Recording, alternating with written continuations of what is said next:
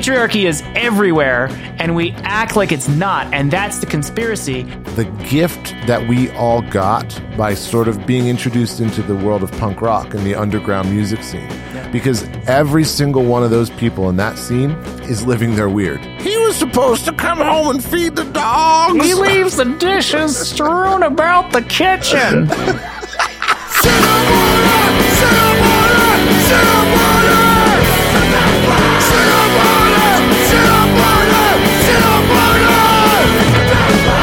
Hey everybody, welcome back to another episode of the Cinemartyr Podcast. My name is Ryan, and I am joined today by my good buddy, Michael Petro. Mike, why don't you say hi to everybody? Hey everybody, this is Dr. Mike. It's always good to be back here. Ryan, one of my favorite conversation partners. These movies always give a good excuse to hang out. I hope you're doing well. It's been a whole week or two, which is crazy. Normally we wait like 6 months to do these. Yeah, I know. We're trying. We're trying to get tighter on these. I know you and I are both, as usual. Life is a little rocky and rolly lately. We don't know which end is up. We don't know, is COVID coming back? Is it gone? And I know that work has been picking up for me, and I know that you've been in the thick of it too. So, but I'm excited that we are here and we are doing a new episode. So, what has life been like for you down in Albuquerque? How's it been the past few weeks? Yeah, the COVID thing is like every romance I had in my 20s. Every time I think it's gone, it creeps back in somehow. It's unbelievable. And so we're kind of in this weird in between where like people are starting to mask again and we haven't quite locked anything down yet. I was really looking forward to going back to work in the office. I've been out of the office since March of 2020. We were supposed to go back and we were supposed to start going back in the next couple of weeks, and they just pushed it back by another 30 days to wait and see what is the Delta variant. So I should 100%, because this is an X-Files episode, so we could go in a lot of interesting directions. I want to say right up front, like Ryan and I both 100% support responsible COVID behavior, like get vaccinated, wear a mask, follow social distancing guidelines. Do what your local and federal government are telling you to do, you robotic drones. No, really, you should. You really, really should. Because I think we'd all like to get back to life as normal again. And the only way that's going to happen is if people work together to make it happen. But oh my God. It's not my favorite. Beyond that, buddy, it's a lot to do. It's just not a lot to tell. I've been working on some crazy projects with work. Just wrapped up that other podcast that I work on called Learning How to See. And it's been hot and smoky out here, dude. In addition to a lot of like being super busy because of the fires, the air quality has been super bad, which has also made the air thicker, which has made it humid out here. And it's never really humid in New Mexico. But none of that is very sexy or exciting. That's about what I have going on. I went to a movie or two. I think that's about where it stops, Yeah, I'm in the same boat. It's I've been super busy, and so like I haven't had the opportunity to get out as much as I had. But this Delta variant and all this stuff, man, I'm so over this stuff, and boy, I wish we could just get our crap together and just work together as a society and figure this thing out, because it's getting old, man. And I don't think we're gonna. I think we'd be hard pressed as a society to shut down again. I think that, like, politically speaking and all that crap, I don't think they're going to shut us down again. I think the only answer now is either people are responsible or a whole lot of people are going to get sick and die. I mean, I think that's where we're at, and it sucks. It really sucks. It does. And it makes me feel like a really terribly selfish human being, because I'm just thinking about how, like, there's a distillery down the street that I just discovered, and they have a nice blend that tastes like a mix between a scotch and a whiskey with a dark chocolate aftertaste. And all I really care about is I want to go out. I want to drink some of that scotch. And really, I should be more deeply motivated by the fact that, people are suffering. Yeah. And some days. Well, and it's tricky too, right? Because it's by where you are, what your population density is, what the rates are at. I mean, it's all I don't know. It's very complicated, and I just hope we can get through this stuff. It's getting a little getting a little old at this point. But what about You're not wrong, buddy. What about movies or anything that you've have you watched anything fun over the last couple of weeks besides the thing that we're talking about today? Is there anything exciting you want to talk about? Actually, so I actually went to the movie theater and saw the movie The Suicide Squad, which was quite a bit of fun. It got better as it went. As it started getting rolling, it was pretty cool. I enjoyed it quite a bit. That was a good one. Did you see it? You can watch it on HBO. That was great. Yeah, we watched it on HBO. It was totally a fun ride. Way gorier than I thought, like way more intense. Like, you know what I mean? Holy crap. But it was really fun. It was like, we were like laughing. Like the comedy in it was really good too, right? Yeah. Like it was, I don't know. It was just like, it was a fun ride. It was a fun ride. Yeah, I enjoyed the Suicide Squad quite a bit. I started listening to the audiobook of Dune, which I did not think I was going to like, but I'm liking it a lot in anticipation of the Have you watched the old movie yet? I did watch the old movie, and it is bonkers. I don't even know. It's just so zany and over the top and crazy, and so it made me think I wouldn't like the book, but I'm actually kind of into the book right now. Gotcha. Okay. I never watched the old movie. I had an old friend who's like one of the people that actually sort of got me into movies and collecting toys from movies and stuff like this. And he was obsessed with Dune back in the day, but I've never seen the original one. Yeah, man. Well, someone like yourself who listens to a lot of audio content while you're working, the book is a nice long listen. And once it gets going, it has a kind of a like Game of Thrones with Jedi thrown in kind of. A little bit of political intrigue but it's not quite as hard to follow sometimes as Game of Thrones.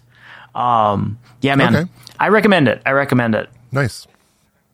Yeah. Beyond that, I have a group of friends that every Sunday night we do a movie night and we watch what is usually a terrible sci-fi or terrible horror movie. And we just do it week after week. So we knocked out Slither recently. We watched Barbarella not too long ago, which was terrible and great. It's that kind of thing. Escape from New York, which was great. So that's been fun. That's been a good way to pass the time. That's great. Yeah, we definitely watched Suicide Squad the other night. That was great. We've been working our way through a couple TV shows, nothing too exciting. But a couple weeks ago, the week before, my parents were up, and a couple months ago, I bought a projector and a giant screen. I think it's like a 15-foot wide screen that we set up outside, and we do outdoor movie nights. So when my parents were up the other week, we did that. We watched That Thing You Do, which I think we should do as an episode of this podcast because I think there's some good themes in that. That's the Beatles movie, right? Or it's like a kind of a homage to the Beatles, or am I thinking that wrong? No, it's more of like an homage to like one hit wonders of like the late 60s and stuff like that. Yeah. Okay. I got you. Yep. Yeah. Absolutely. But anyway, it was just great. My parents were up. I was super busy with work, and I was working while they were here. But then one night we grilled and we watched a movie outside, and man, there's nothing better than that. I hope whenever you come up next, we can do an outdoor movie night when you're up here. Dude, I would like that. I would love that. But the one thing that I did want to mention from calling back to our last episode, The Princess Bride, I don't know if you watched it. I messaged you about this a while ago. There's Quibi, that weird streaming service that was like meant for watching things on phones. Have you heard of this thing? Yes. Okay, so it's like vertical orientation, videos, which is the dumbest thing in the world. But they did over during the pandemic, they got all these celebrities together to film themselves at home, refilming every scene from The Princess Bride. And I watched the entire thing. It's on YouTube. You can search for it. It sucks watching it in that vertical format. I hate it. But dude, it is so freaking funny. I thought I'd watch like 5 minutes of it, and I watched the entire thing. And no spoilers here, but at the last 5 minutes of that thing, there are some good little cameos at the end that are just amazing. Did you watch the whole thing? Maybe I didn't finish it. Okay. I know I watched at least half of it because I had the same thing. I was like, I'll watch 10 seconds of this to get the gist of it, so I can tell you I watched it, and then I got really into it. I might have fallen asleep though. I'm not going to spoil it because I'm telling you all, you should watch this thing, and it's so freaking hilarious. But the scene where Wesley's in bed and and Humperdinck comes in. Do you remember that? Did you watch this part? No, I must have fallen. I think I fell asleep while I was watching. So good, dude. The cameo that they do in it is freaking amazing. And then the last scene with the little boy in his bed, the cameos the 2 cameos that they do at the end, dude. It is like, boom, mind blown. It is so freaking good. They did it. That sounds amazing. Well. I really wish it had been in like a normal widescreen format because like the performances in it are just hilarious. So anyway, everybody, you should really check out that dumb Quibi remake of The Princess Bride. It was really fun. So anyway, right on. I'm gonna go back and finish watching it because I started it and did not finish it. So I'm glad you pointed it out. Yeah, definitely. At least start before the scene with where Wesley's in the bed and Humperdinck comes in. Because it's right amazing. On. Right on. Anyway, I should put the link to it in the show notes. I got to figure out how to do show notes. I'm still new to this thing. Oh, okay, no worries. Yeah, all right. No show notes for you listeners. Sorry. I know. Both of you. You're punished. I'll figure it out. If one of our 2 listeners knows how to do show notes, please send us a message. Aren't you like good friends with like a big time podcast producer? Like maybe he could help us out. I am, but I don't ever bother him about this stuff. That's part of the that's part of the like way that I end up being around people that have influences. I never ask them for favors around their stuff. But I probably maybe show notes would not be a terrible abuse of the favor. I'm sure I can figure it out. I just got to figure it out. Anyway, why don't we get to the episode? This week, everybody, we are talking about. We've referenced it a million times, but we're talking about the X-Files today, and we're going to talk about the first X-Files movie, Fight the Future. Yeah. So this movie came out in 1998, and this is set between seasons 5 and 6. And Ryan, question.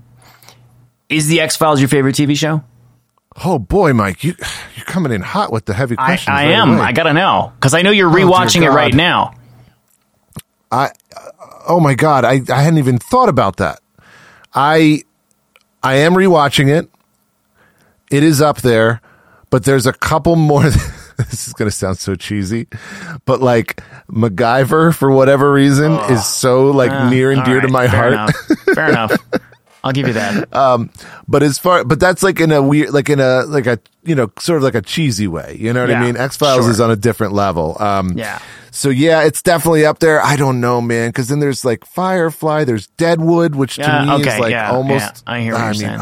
Boy, yeah, that's fair. And I have like a Battlestar Galactica thing. Exactly. I Game of Thrones, had I never watched the last season, the last 2 seasons might have stayed my favorite show. I mean, yeah, I hear you. Firefly's legit too.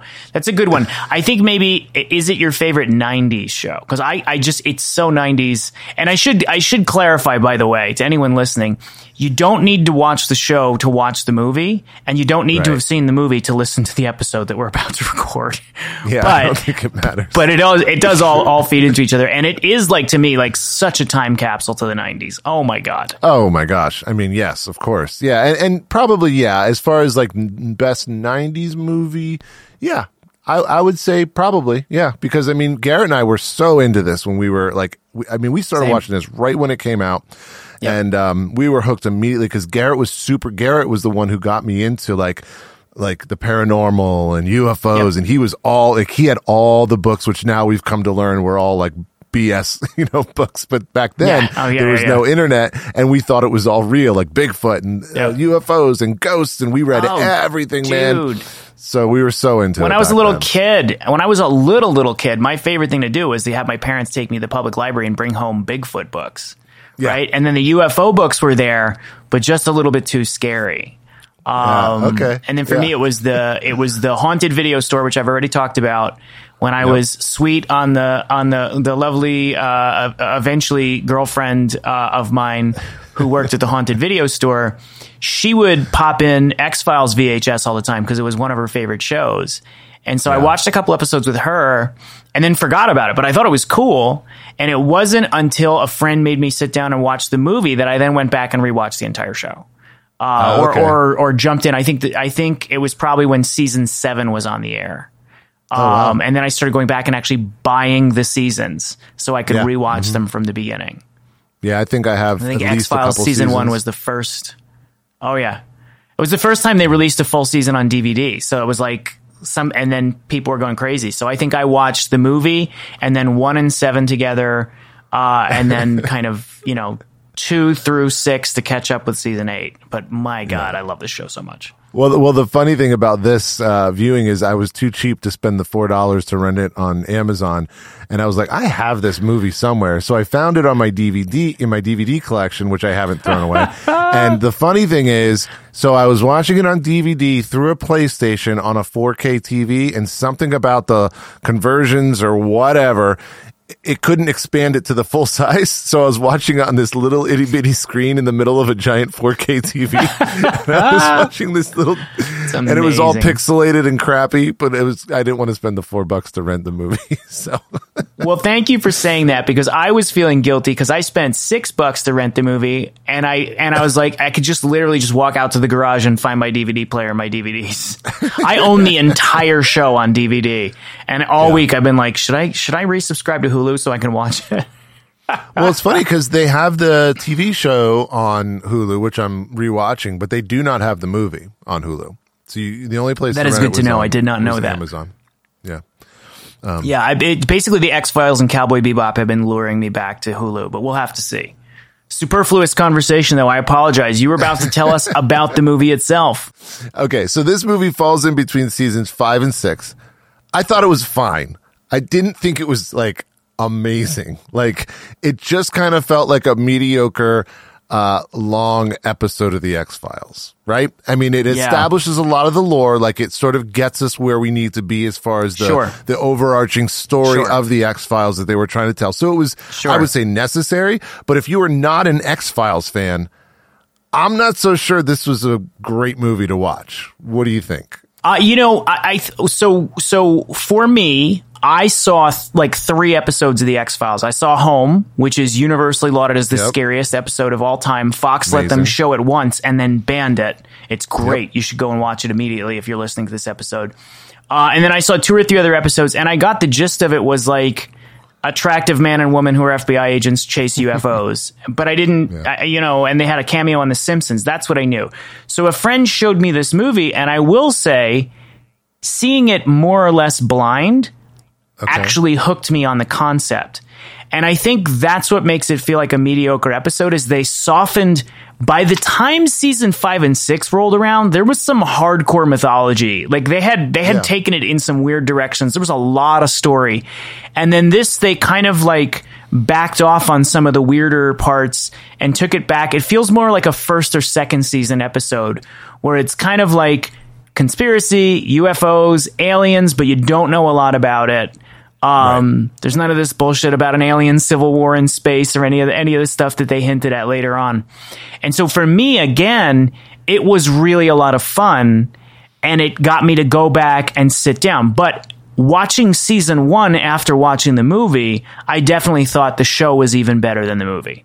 So all that to say, I do think it kind of works as an entry point. And it might even be, even if you've never seen it, it might be a great way to literally jump into the show in the middle and then go back and watch the first 5 seasons as a prequel and let it bring you up to speed. I don't think that hurts in any way, shape, or form. Interesting. But once you've seen it a few times, I'll agree with you. It feels more to me like either a really good episode of the first or second season or a decent episode of the later seasons. Yeah. Yeah, I mean, again, I think it does what it sets out to do in the mythology of the series. I read somewhere that Chris Carter originally, he wanted to, hold on, let me pull up my notes here. He wanted the series to end after the 5th season.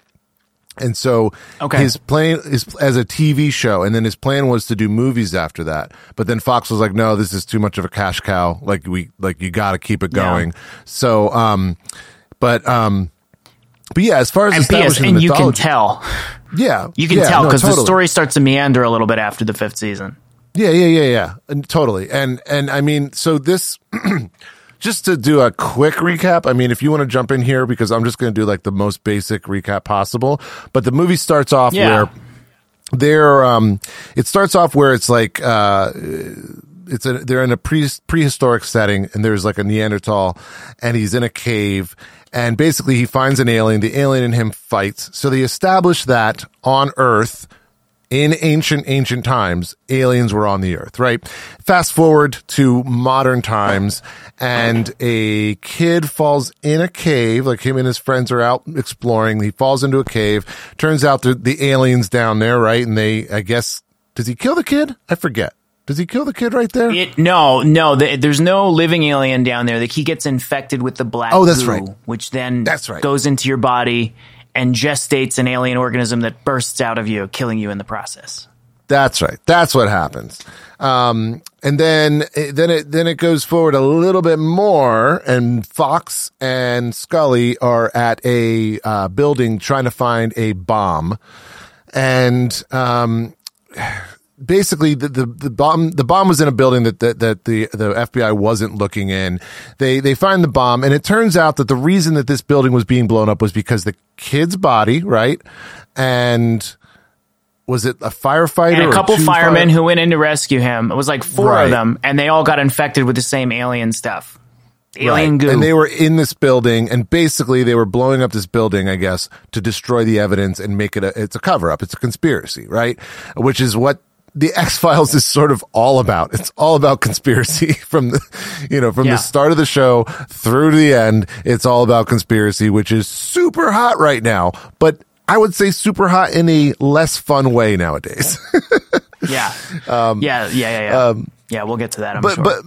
But anyway, then the sort of gist of the rest of the movie is Mulder and Scully trying to track down.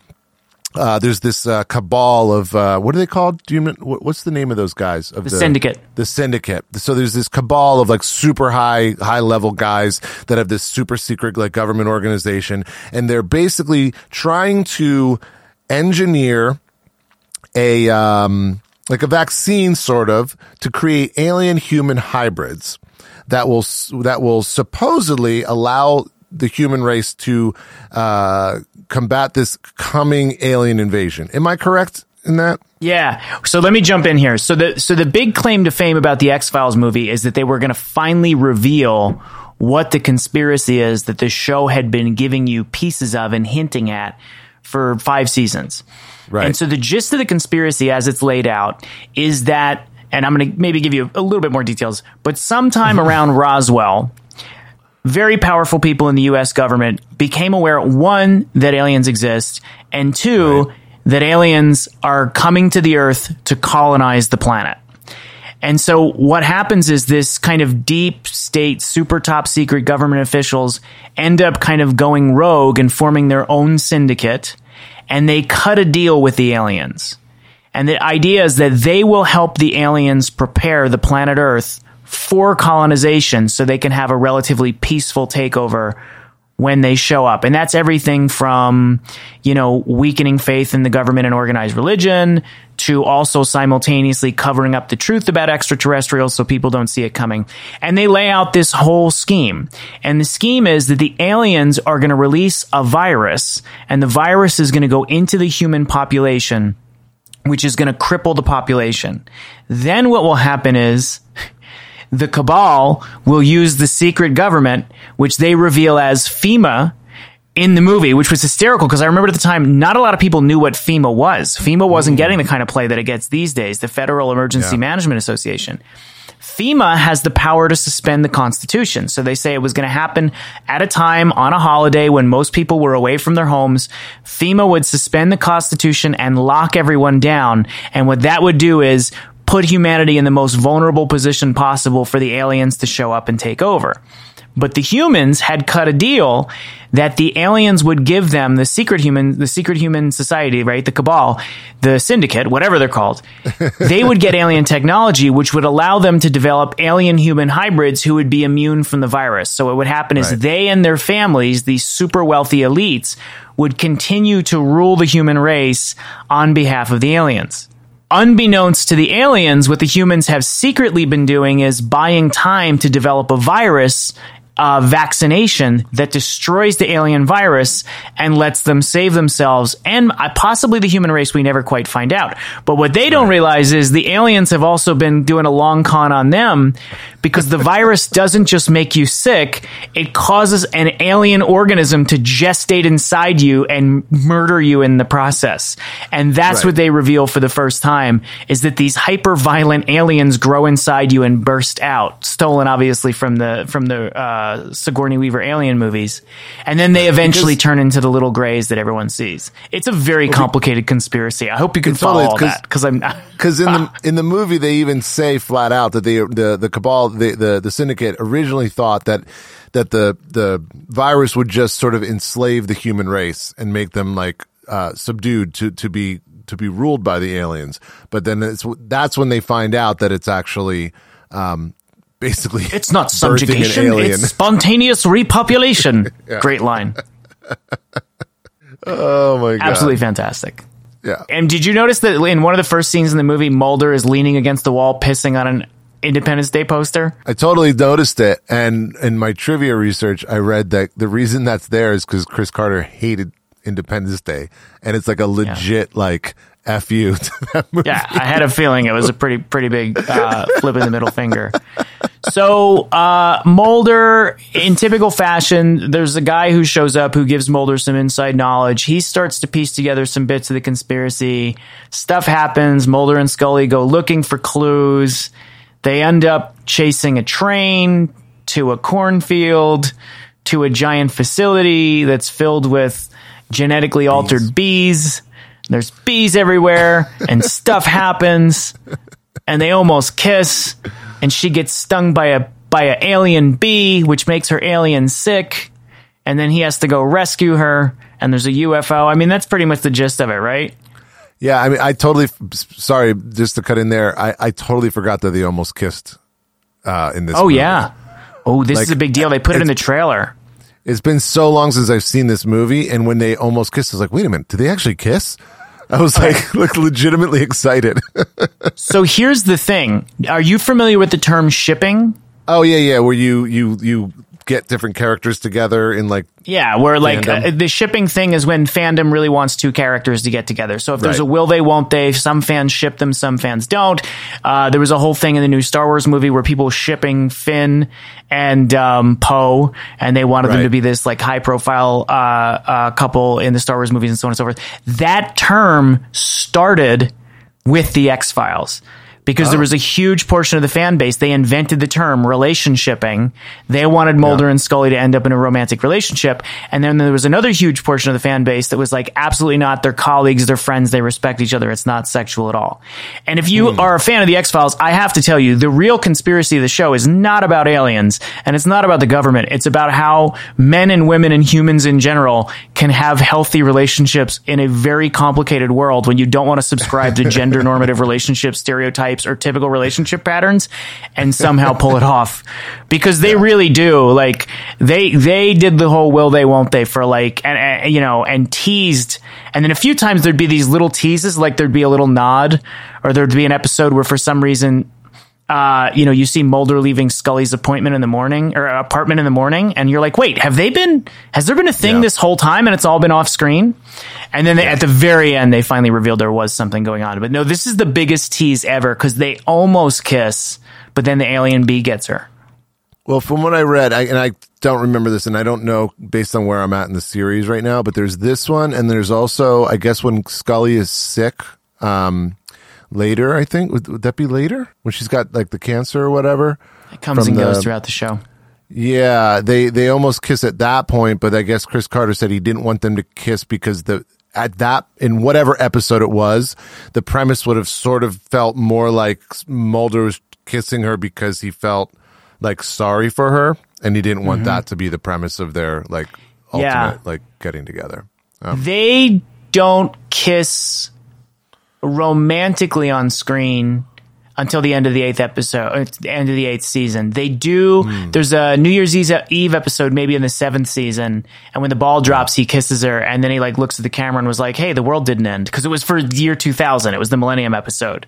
So it was like this joke of like, the world didn't end because it turned to the year 2000. And I just totally ruined it. You should probably just stop watching. Sorry, I ruined the whole show for you. Here's the thing. I watch the X-Files probably like every, I don't know, 4 years or so, 4 or 5 years or so. So this is probably my 4th viewing. I don't even know. I can't do math. But anyway, I don't retain, I'm not a type of person that retains like every single like little tidbit from stuff. I retain like the general idea of what happened, you know? So I don't remember all these little details of what actually happens. I don't remember what I did this morning, but randomly as you and I talk about this, I'm going to remember more and more details about the show. Yeah. And when they kissed and when they didn't. And the fact that the episode where they kiss is also an episode they used to button up the TV show Millennium because that show got canceled. So they did an X-Files episode to conclude the story. Man, it's just so much useless knowledge. But the movie, the movie, we're saying a strong, not bad, but a not bad entry point into a great show. Okay. Totally. The show is, I mean, in my opinion, you're right. Like as far as 90s shows go, probably one of the best. To me, I think, you know, one of the things the X-Files does really well is it does have this overarching, big sort of plot line, which is the alien conspiracy, right? Like that's sort of the through line of the entire series. But what they do so well is they do they called them the monster of the week episodes. So every couple episodes they would do different little monster vignettes. Yeah, the Fluke Man is a great example of that.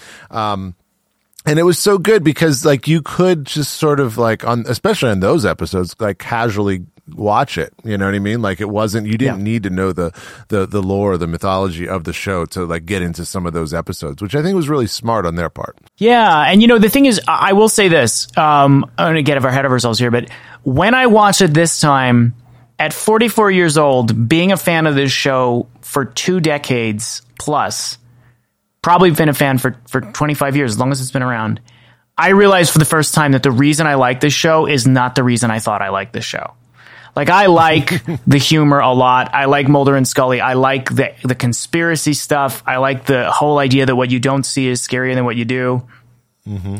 And I watched it this time and I was like, oh my God, the reason I like this show is because it's completely about going your own way and not buying the script that society gives you. And I was like, holy shit, that's what I love about this show. Like the X-Files, I said this to you earlier, like it reveals to me the value of what Alan Watts calls living your own weird, right? Okay. And kind of the untrustworthy nature of the narratives that we're taught from the time we're very young, whether it's what the government tells you or religion tells you or what people tell you about how men and women have to be, like, you know, being willing to challenge what you've been told is true. The importance of staying curious, knowing how much we don't know, probably above all, like the value of finding humor in the midst of that, because it's a very funny show, making fun of the things you're afraid of, and then like how to find or make love in a crazy world, man. It's I dig it. Oh, totally. And before we jump into that, though, we should at least pause to note, I will say this, when I watched the movie, I was surprised how many conspiracy elements have not gone away. Like, it's just basically every conspiracy theory that exists in a blender. But there were a bunch of things, like you said, it's less funny than it used to be. Yeah. But one, like, conspiracy theories still popular, right? Yep. Like, it's huge right now.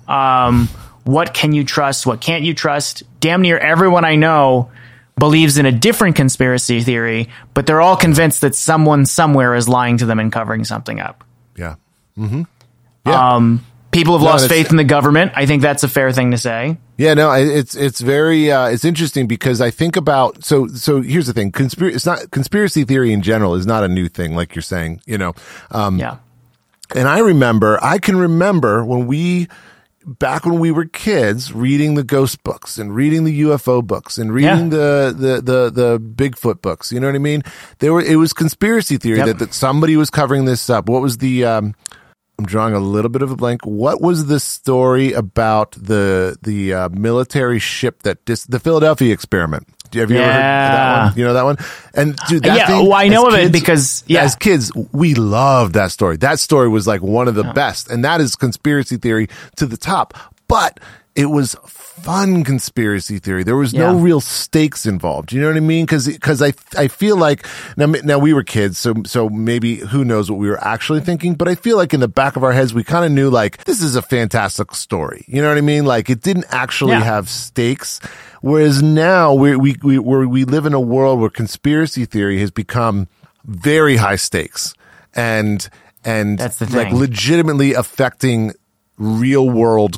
Affecting my life, affecting your life, affecting the way we treat a virus, the way we treat politics, like all this stuff. It's way less fun than it used to be. And that's the thing of, so they did an X-Files revival a couple of years ago, and they did 2 short seasons, and they were good. The thing that was weird for me is when I watched the X-Files when I was younger, I lived for the mythology episodes. I love the alien cover-up stuff. And this time around, those episodes I thought were the least interesting. And I think it's because what you've just said. I think the currency of conspiracy has shifted. You and I watched that one episode about the Mandela effect. That was genius. Where they're talking about the manipulation of memory. But, you know, I think the proof in this is the reality. And this is one more thing that we'll put on the conspiracy bulletin board that the movie pinned on there that's still there is UFO conspiracy still in the news. The U.S. government just admitted that it has been lying about compiling data on UFOs for decades and has said, yeah, they exist. We don't know what they are, but they're real. But what's amazing to me is they publicly admitted this. They released a huge report and no one cares. It made very little ripples in ordinary people's lives. I have like 2 or 3 friends who are like, can you believe this shit? And no one else cares. Yeah. Most people don't even know. There were stories about it. We've mentioned this before. There were stories about it in the LA Times, the New York Times, and the Post. No one cares because it's just not relevant when there's so many other things to be scared of right now.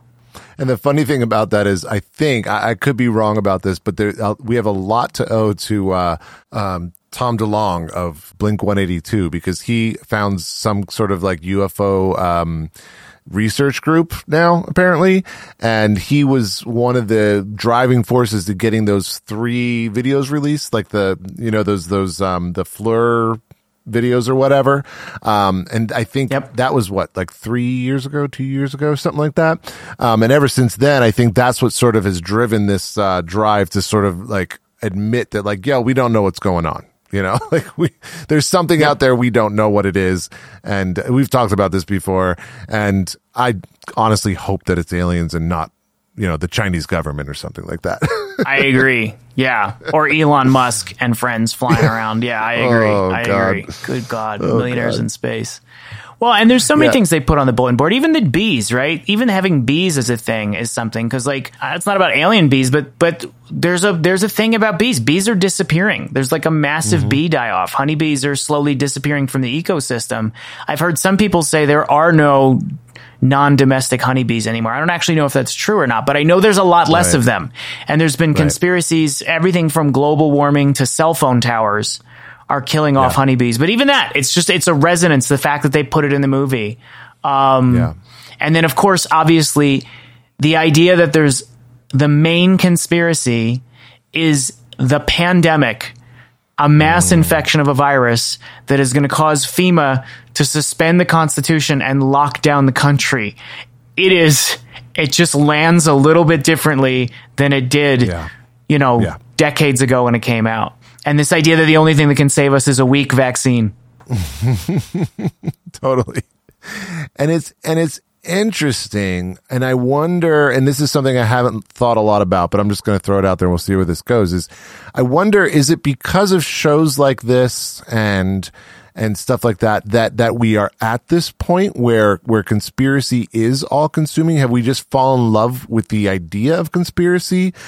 Because it does, again, it feels way more immediate nowadays than conspiracy used to feel growing up, and I wonder why that is. Like how did we get to this place where conspiracy theories, in my opinion, there's a lot floating around there that are dictating people's lives in a very negative way that is driving us into particular directions that are not great.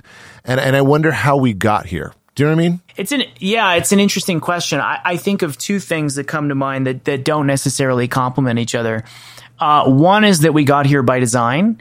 So in the last episode, Learning How to See, one of the things Brian McLaren talks about is plug for another podcast. He said he studied a lot. He's very fascinated by totalitarian societies. And he says one of the things that happens in a totalitarian society is the propaganda gets so ridiculous that people become 100% that they're being lied to all the time. And then they just kind of stop trying to spot the truth, and they get more interested in just trying to spot the lie and laugh about how clever it is. And I remember when I was in Cuba, my friends were all like that. Like something crazy would happen, somebody's television wouldn't be working one day, and you're like, oh, what happened to your signal, to your TV? And they would just do this thing. They would stroke their hand across their chin like they were stroking a beard. Wow. And that was everybody's shorthand for Castro. That's how you meant Castro. But you didn't say it out loud because the idea was you can't say it out loud because the government's always listening. And so you're like, who ate the last sandwich? And then you just stroke your chin like Castro came in and ate the last sandwich. Oh my God. But there was this idea that you just stop trying to figure out what's true because none of it is true. And actually, when you take away the belief that anything can be true, people sort of give up and sit back and go with it. So it might be that, or it might be a very organic democratic thing where we're just so overloaded with conflicting information. We're so completely overloaded with conflicting information that one, you never really know what to believe. And two, you can probably find an expert somewhere. And we talked about this last time. Yep. We talked about this in the War of the Worlds episode. You can find an expert somewhere who will tell you anything you want to believe. And I think, I was talking to a buddy recently. I think we are still, it doesn't feel it for us, but I feel like we're still in the infancy of the internet and we don't quite understand how it works. We are not prepared for the amount of information that is out there and how to disseminate information and how to weed through we talked about this before, but how to weed through what is, tested and studied and true. And again, people can get duped. I heard, Sam Harris had an episode of his podcast the other day that was trying to talk about, vaccine hesitancy. And he was talking about at one point, and it's a good episode not that, I don't think I don't think I can convince anybody to get a vaccine that is hesitant right now. But I don't know. Yeah. It's a good episode. Check out Sam Harris's podcast. But anyway, there was one point in the podcast where he was talking about this idea that how we've, it has to do with conspiracy, but how we've sort of got to the point where we doubt everything, right?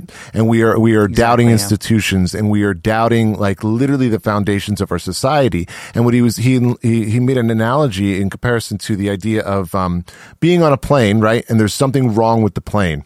Mm-hmm. And we can either try to fix the plane while it's flying, and the plane would be institutions. It would be the CDC. It would be the United States government. It would be all these institutions that people are wrapped up in crazy conspiracy theories about, and we can either try to fix those knowing that, there's a problem here. And yes, they're not perfect, news stations, right? The news is not perfect, right? We can either fix the plane while it's flying, or we can just crash it into the ground. And it feels like right now what's happening is there's a tendency to crash the plane into the ground rather than saying like, there's problems. Of course, 100%. We talked about this a couple episodes about the idea of dissent. Like dissent is good, right? But dissent just for the sake of being a contrarian, you're crashing the plane. You know what I mean? We have to get the plane. I believe that we do need the CDC, that we do need a government, that we do need media organizations to help us and organize us as a society. But we also need to call those things out where they are failing. But to crash the entire plane is problematic. And it's scary and it's terrifying. The crashing the plane thing is terrifying. Speaking of crashing the plane, The X-Files ran for 9 seasons. This 9th season is unwatchable. It spanned 2 spin-offs, one called Millennium and one called The Lone Gunman. The Lone Gunman's pilot was an episode where the Lone Gunman, have you seen it? The Lone Gunman tried to stop a terrorist attack where someone hijacks the controls of an airplane to fly it into the World Trade Center as a terrorist attack. I shit you not. I shit you not. I'm serious. And they stop it, but that was the plan, was flying a commercial airliner into the World Trade Center. This was before 9/11? Hell yes. They never would have put that on the air after 9/11. Absolutely. Yeah. Wow. Yeah, I think it came out close. Actually, I'll tell you. It's creepy, man. It's kind of disappeared because the show wasn't actually that good. But I remember, like, talk about being two-step. Yeah, you put up Lone Gunman 9/11 comes right up. I read something else that even with this movie, when it was scheduled to be released, like, on TV, it was originally supposed to make its U.S. network TV premiere on September 15th, 2001. But because of the bombing in the movie, they pushed it back. Yeah. Because that hit a little too close to home. Yeah, exactly. And the Lone Gunman pilot aired in March of 2001. 6 months before the actual attacks. So this is the funny thing about the X-Files, and there's other things we could say. Like, there's the Monster of the Week stuff, but some of their stuff hits really, really close to home. Yeah. And it's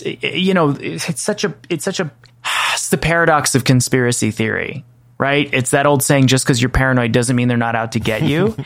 On the one hand, it can leave you living in a fantasy world, or leave you living never trusting anyone, leave you throwing your hands up in the air and saying, eat, drink, and be merry because tomorrow we die. On the other hand, I think there's a real value into not trusting all the narratives that we're handed. And this is what I was saying. For me, I love the X-Files because at the end of the day, for me, the show is about living your own damn life when society tells you to live the life that society wants you to live. And I never thought about this. I really got hooked on the X-Files in the early 2000s. I had just settled into a job that I really wanted. I had just married my college sweetheart. I was, working as a minister at the time. And I basically thought I had everything I ever wanted out of life. And I did not yet realize that what I had was everything I was told I should ever want it out of life. And I didn't really want any of it. None of it was a fit for me. And I started watching the X-Files, and I got obsessed with the show to the point that I started having crazy dreams. I had started having dreams about UFO abductions, and I did a bunch of research on all of that. And for years, I was like, what is my fascination with this show? Why do I have these crazy dreams? And looking back now, 25 years later, I'm like, I know I love that show, because the show is about going against the grain, and doing your own thing. Like the great path of life for most of us. The whole reason Carl Jung invented the concept of the midlife crisis is because most of us spend the first part of our life living the life we're supposed to live, and then the second half of our life deconstructing that and trying to figure out who we actually are. Yeah. And this is what I love. I mean, we talk about Mulder and Scully as characters. They both kind of live their own weird. I love this. Check this out. This is a quote from Alan Watts. He starts his autobiography this way. It's one of my favorite things. Alan Watts says, "I've always done things in my own way, which is at once the way that comes naturally to me. That is, honest, sincere, genuine, and unforced, but also perverse.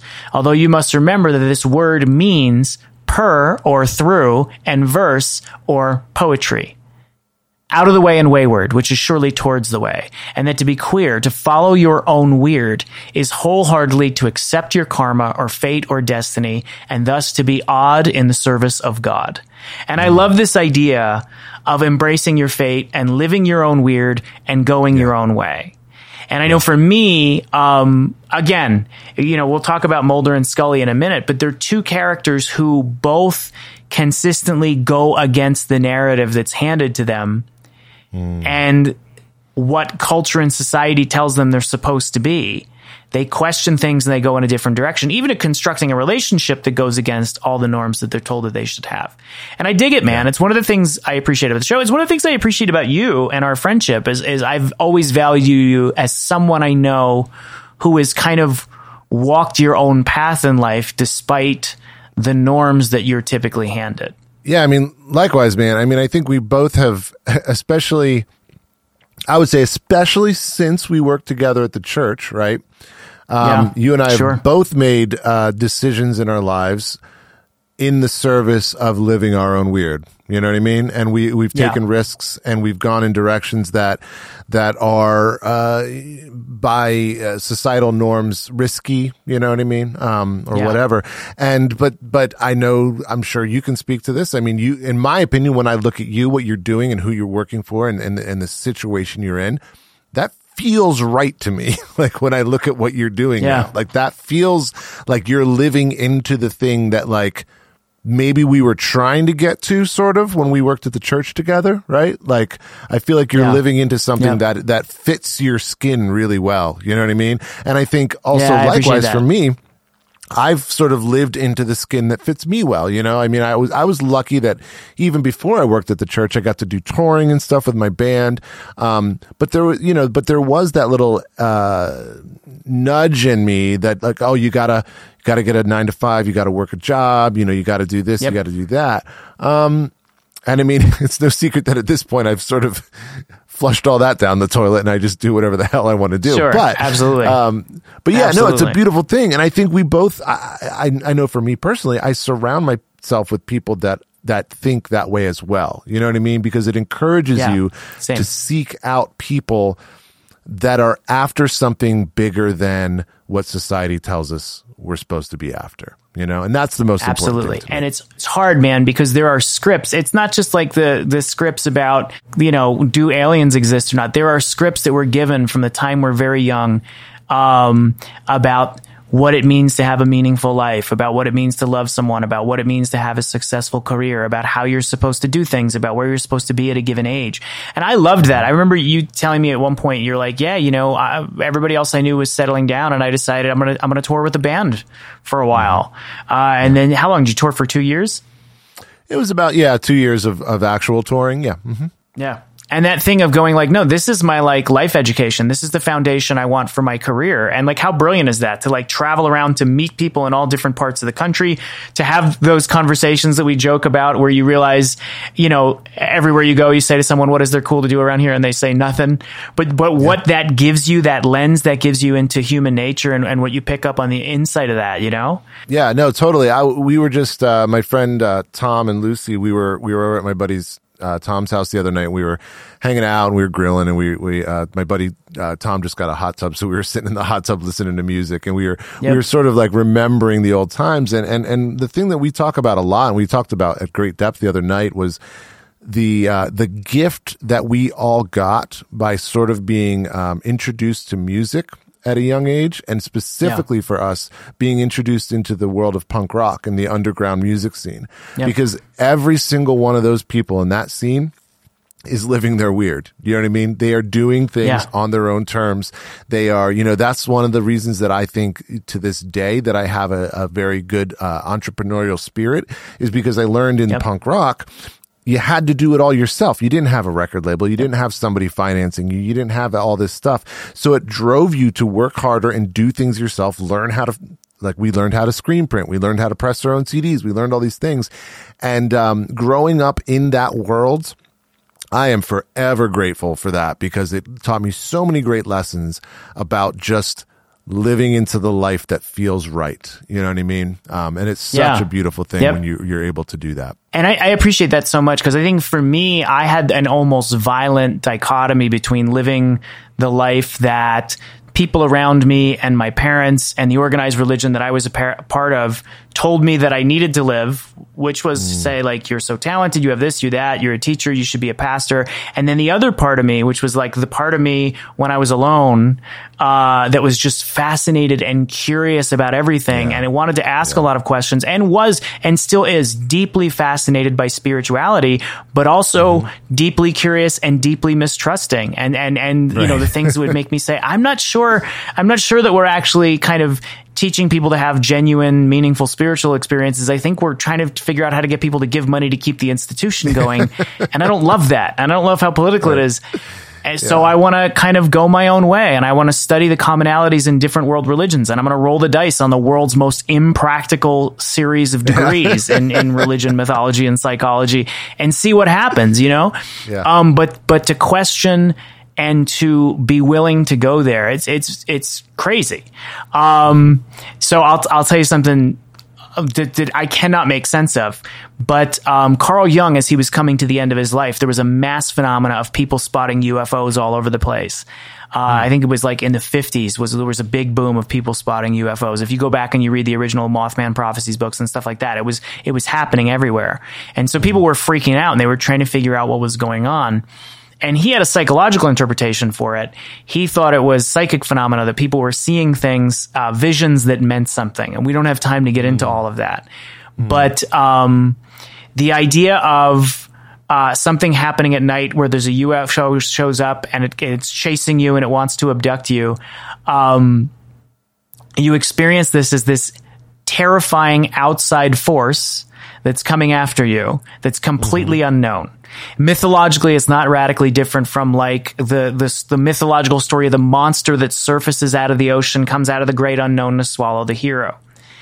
But Jung was convinced that UFOs, what that thing that is chasing you, that you're terrified of, that you feel like is 2 steps behind you and threatens to pull you out of your ordinary, happy, healthy life, Jung says is secretly your true self.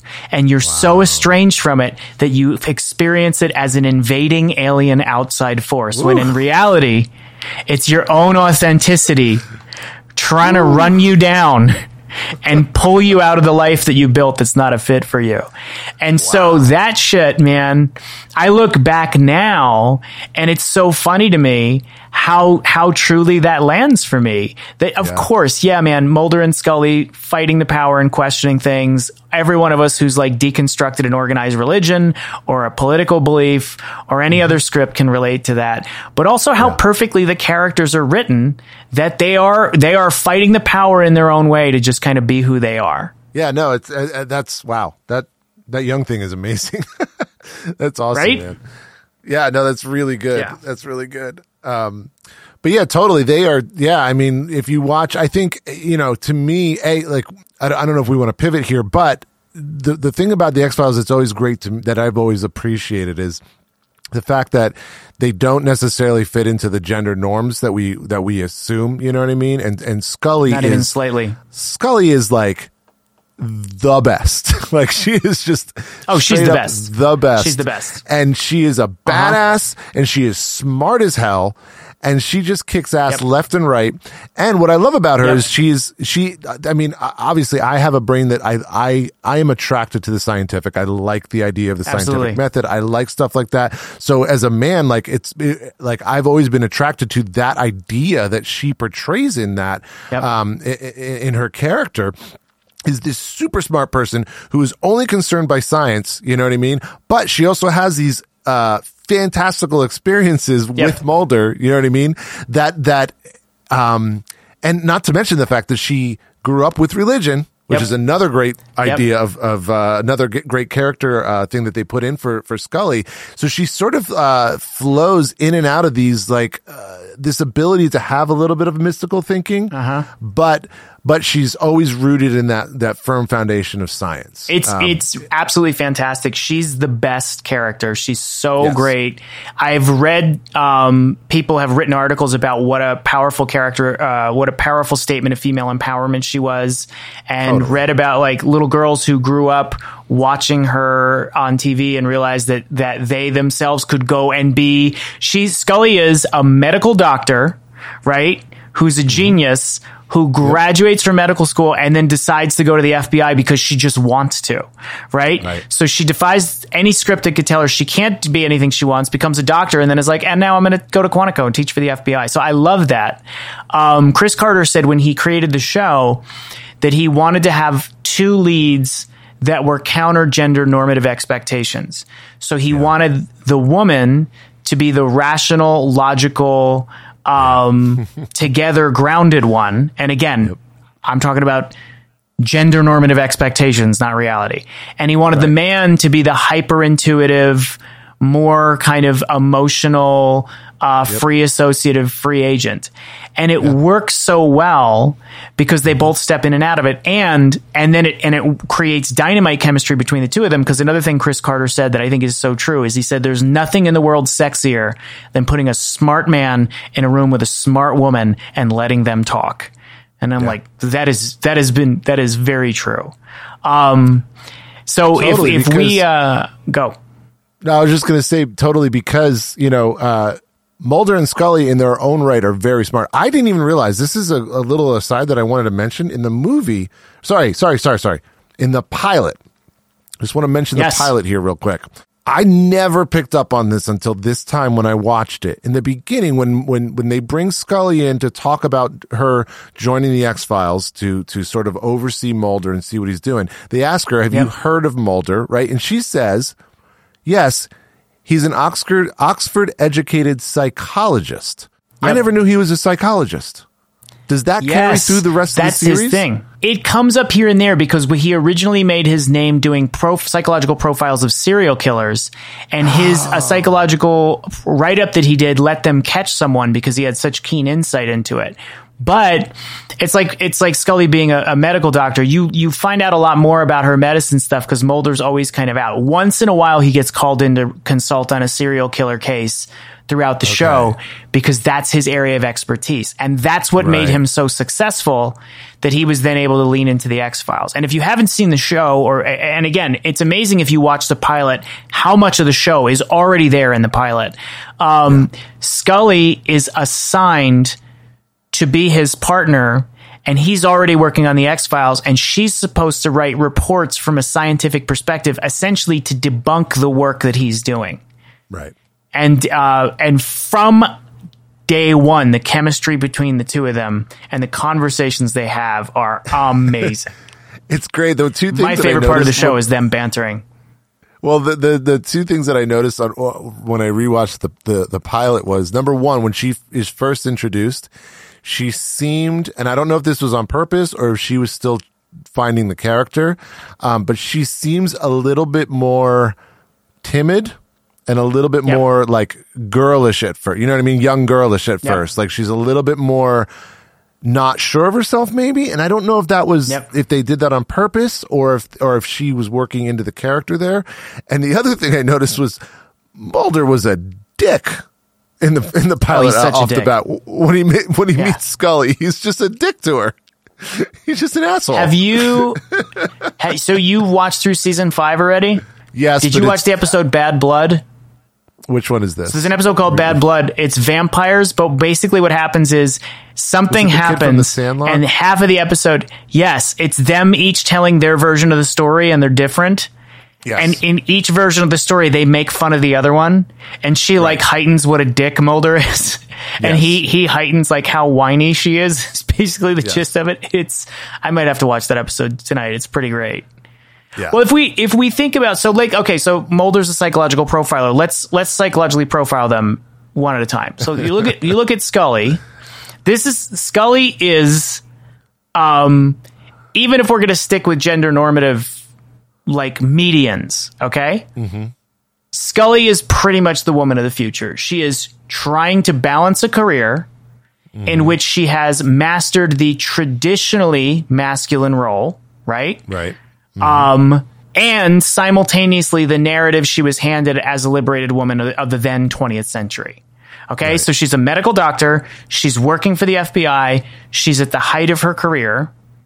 Mm-hmm. She also has like a very disciplined desire to live her own weird because she is willing to buck the system and speak her truth. She's not intimidated by Mulder and she's not intimidated by the FBI. She does her thing, and she does find her own unique blend of religion and spirituality, and she believes as much as she's willing to in this stuff. Right. She's also, throughout the course of the show, makes space for Mulder in her life, but he's the one who 100% is a bit of a mess. Like, he's a real mess. We'll get to him in a second. Oh, yeah. He's a train wreck, right? Mm-hmm. While she simultaneously deals with the tragic losses of her mom and sister. Mm-hmm. Throughout the show, she has to deal with cancer and infertility. And one of the running themes is that she actually wants to have a child, while also simultaneously having mastered the kind of world of career and education. She also wants to be a mom and has to work that shit out, and then also has to work it out with her own health problems. And then the last part is, like, she's constantly working against the conspiracy of patriarchy that's hidden in plain sight. Patriarchy's fucking everywhere, and the conspiracy is that we act like it's not. And I apologize, you're gonna have to cut that line out. Patriarchy is everywhere, and we act like it's not, and that's the conspiracy. But the bullshit is that the patriarchy is also who signs her paycheck and attempts to get all her efforts to debunk them to get wound back around in the service of their agenda to keep the bullshit master narrative going. Like, she's an amazing character. Because she's phenomenal.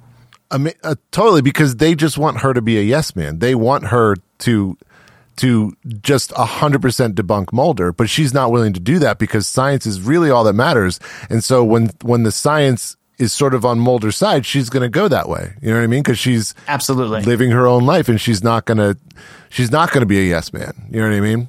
Yeah, she's so inspirational. She's amazing. Absolutely. She goes for truth, and she goes for her truth. It's pretty great. She's a great character. Gillian Anderson's amazing. I have no idea how it is that she's continually gotten more beautiful, like with every year that goes by. She's a phenomenal actor. She's absolutely great and carries and I love Mulder, but I think like really. I remember one time I was watching something. They were talking about comedy duos, and it might have been Abbott and Costello or something. And they said the straight man gets paid more money because comedians are a dime a dozen, but a good straight man who can hold the line and not like we would say today, wink at the camera is priceless. And Scully's also sort of the straight man for Mulder. She really, really, a lot of the comedy works because he can deliver it to her. Yeah, she's rad. Yeah. I'm a big fan. But there are episodes where her comedy chops in that subtle way come through. You know what I mean? Like in that episode you were talking about with the vampires, or in Jose Chung's From Outer Space. You know what I mean? Like there are like these quirky episodes where in like a very subtle way, she's really great at playing some comedic moments. Yeah, man, it's she really is. Jose Chung especially. When if you're listening and you would know, Jose Chung is another perspective episode where they're telling a story after the fact, and so you see them act it out as it's being told, which is clearly not how it really happened. And so the scene where you see it from that other dude's perspective, and she grabs him and jacks him up, and she's like, "We were never here. This never happened. If you tell anyone, you're a dead man." She gives that line, and she's slapping him in the face. It's so good. By the way, that episode, if we're talking about top episodes for a new person to watch, that would be my number. I would say Home and Jose Chung would be my top two, in my opinion. I might have to watch Jose Chung tonight. Jose Chung is I think, my favorite episode of the series. It's just that good. It's really, really funny, and it plays with it's a mythology episode and a comedy episode at the same time. And it's really, really well done. And it's amazing performances by the two of them, and some really fun cameos from celebrities at the time. Really, really well done. Really, really well done. Well, and then you have Mulder in Scully's life. And so Mulder really is this. I don't know how this is going to hit with you, Ryan. This one hits a little too close to home to me. Okay. The psychological profile of Fox Mulder. In a way, The X-Files is the story of a brilliant man who refuses to buy the narrative of the dominant culture around him, and he searches for a narrative that he can live in instead. So he's looking for his own truth. He refuses to accept the script that's handed to him, but he doesn't want to grow up, right? So Mulder is always a man-child. He is one of the running gags in the show that doesn't come out in the movie is that he is addicted to pornography. So that's but they play it as a joke. Right. There's a running joke that he lives in an apartment without a bed, because you only ever see him sleeping on the couch. Yeah, the dude just doesn't even have a bed. And you know, in a heavier note, he's trapped in his childhood because of traumatic events. Mm-hmm. His sister got kidnapped when he was a child, and they do a very, very good job of writing the fact that he's still absolutely crippled by that trauma, and he lives there all the time. Yep. He's always searching for a positive father figure because of his father wound. So think about this. In almost every season of the X-Files, there's an older man who shows up who gives him some secret knowledge that he needs. And it happens in the movie. In the movie, yeah. I was going to say, yeah. In the movie, too. He's just going through the world looking for a good dad. Yeah. And then he's trying to love a woman in a complicated situation in which she's both more intelligent, more grounded, more religious, more successful, better at life, arguably better looking than he is. And for some reason still lets him come around. And better with human interactions. she's a much more personable and way person better than with Bob human Mulder. interactions. 100%. That's so funny. Yes, despite the fact that she's the like scientific rational one, she's so much more human. Yes. Yeah, you're absolutely he's correct. The oddball. He's spooky Mulder for a reason. Oh my You know what I God. mean? He's a weirdo. Absolutely. He's a total weirdo. I love the like there was an episode in the revival. There were like 2 or 3 that were really good, and there's one where she calls him, and you see him, and he's just wearing a giant I don't know what they call it, like a ghillie suit or something, but it looks like he's covered in weeds, so he's totally camouflaged. Yes. And she's like, "What are you doing?" He goes, "I'm just squatching." And then he starts going into some like long rambling reflection, and you realize she's just not even listening to him. Yeah. He's just talking to himself on the phone. Yeah. Oh my God. I love it. But he's so wounded. He's such a mess. And he's so crippled by his traumas. And he's so like living that thing of trying to heal himself by solving these things. And yet also hysterical and a very endearing character in his own weird way. Yeah, well, that's what I was going to say. The one thing that about his story that sticks out to me every time is that his wound is the thing that has driven his entire life. Seeing his sister now in his mind, he witnessed her be abducted. And so he gets into, all these alien abduction theories and all this stuff. And that is the thing that has driven him, his entire life. And, in our lives, a lot of times it's not maybe as visible as that. You know what I mean?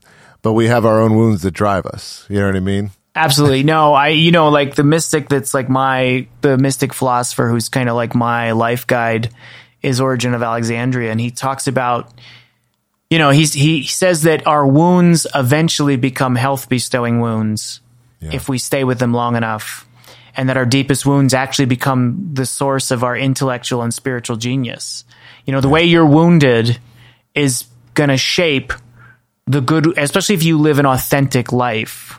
Mm-hmm. It's going to shape the life that you live, but it has to come to a point where it's not the thing that haunts you and drives you. Yes. It's the thing that empowers you to do good work in the world. And I think it's really, really hard to make that transition. Because for a lot of us, it is that terrifying unknown thing that's chasing us, and we're doing everything we can to run away from it. Right. It's hard. I think that's how it starts, right? He's this brilliant psychologist who's profiling serial killers, which I'm sure has something to do with the fact that his sister disappeared. And then he goes into hypno-regression therapy, and they uncover these memories of her being abducted by aliens. And the show for a long time, pretty much lets you know that it's real.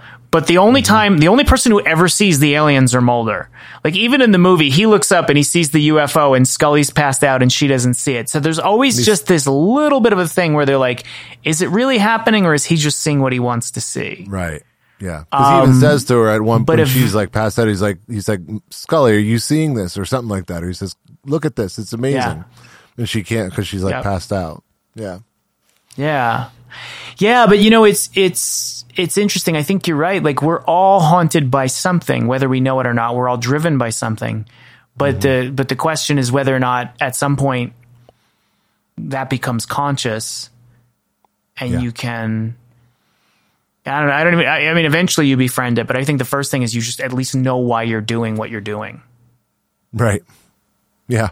And it's not something that we necessarily choose to happen, but hopefully when we get there, the gift that, we've talked about this before, but the gift is when you can live into it, like you're saying, live your weird and live your, live into that and say, this is a thing that happened, and the joy that can come from using that as a life lesson, and that's a great way to live a good life, in my opinion. I think so. And I think it's like finding the wisdom in the wound, which is hard. It's funny. Yeah. It's funny to talk about this though, because I feel like so many people I know after the last year and a half, the COVID experience, what 2020 and 2021 brought, I think so many people I know are reassessing that equation of, am I living the life that I want to live as much as it's within my capability to lean into it? Or am I living the life that I was told to live? Right? Am I living my own weird, or am I living what society and my parents and my teachers told me I needed to be? And I think these crazy moments cause us to go back and take stock and reassess our priorities. It's a hard thing, man, because a lot of us deep down don't even really know what we want. We've spent so long tuning that voice out that getting back in touch with it is really painful and really difficult. Totally. And I think also as we get older, for a lot of people, just logistically, it gets harder and harder to live the weird, right? Like as you age, if you have a family, you have kids, you have a wife, you have a house, you have a mortgage, you have it becomes harder and harder to live into that, what might be your natural fit, what might be your natural weird, So I think it's a very, I feel very blessed that I am allowed to live my weird, And I'm blessed that I have friends around me that get to do that as well, that encourage me to continue on that path, It's tough, man, because it sounds like a lot of romantic drivel and trite, kind of sentimentality to say it this way. But one of the things I like about Mulder, and it's to a fault, is that he's like this hyper intuitive character. So there's that great scene in the movie where they're driving down the road, chasing these tanker trucks, and they come to a crossroad and they can go left or they go right. And they're trying to pick one, and he goes straight. He drives straight into the desert. Yep. And on the one hand, like, you're like, okay, that's a little bit too convenient. And it always is. But at the same time, speaking as someone who's like lived my own weird, and sometimes it's not worked out great, and sometimes it has. And sometimes I've conformed to the story that I was given, and that's never worked out great. There are these moments of just kind of, sometimes you just step through a door and you're like, is this going to be a disaster? But it feels right, and you do it, and then it works out, even though it shouldn't, Right. Right. Yeah, and I think one of the big things with that is, I've had some recent conversations I have a buddy who's gone through a lot of tragedy over the last few years, and he's at a place right now where he's trying to figure out what the next step is professionally, and he's gone through a lot of grieving and stuff like this. And I'm, and I'm not going to air his whole story here, but we've had a lot of talks about how this idea of what's the worst that can happen if you take this next leap. Do you know what I'm saying? The world's not going to stop spinning. The sky's not going to fall. You take that next leap of, whether it's a new professional endeavor, whether it's going out and doing, this new experimental thing you've had in your brain for a long time, or whatever it is, what's the absolute worst that's going to happen? Probably not. It's not that terrible, And I think that's one of the things that you sort of have to have in your head if you're trying to live into an authentic, weird life, is this idea that the worst case scenario still isn't actually all that bad. Do you know what I'm saying? Sometimes you go straight, and maybe he didn't find the train at the end when he went straight, but would he have been any worse off than he was before? No. You know what I mean? Like, yeah. And I sometimes I feel like it's tough, man, because it's sometimes you feel guilty talking about like trying to live into your ideal life and be happier when so many people are suffering. But I remember I mentioned being in Cuba earlier, and my friends in Cuba, man, no one was in abject poverty, but most people would live, what we would consider poor in our culture.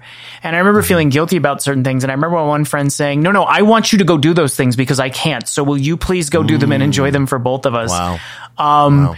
And I'm not encouraging like abject indulgence and irresponsibility, but at the same time, like for those of us who are given the privilege to take acceptable risks to live a better life, it kind of gets to the point of being like, why don't you? It's almost disrespectful not to.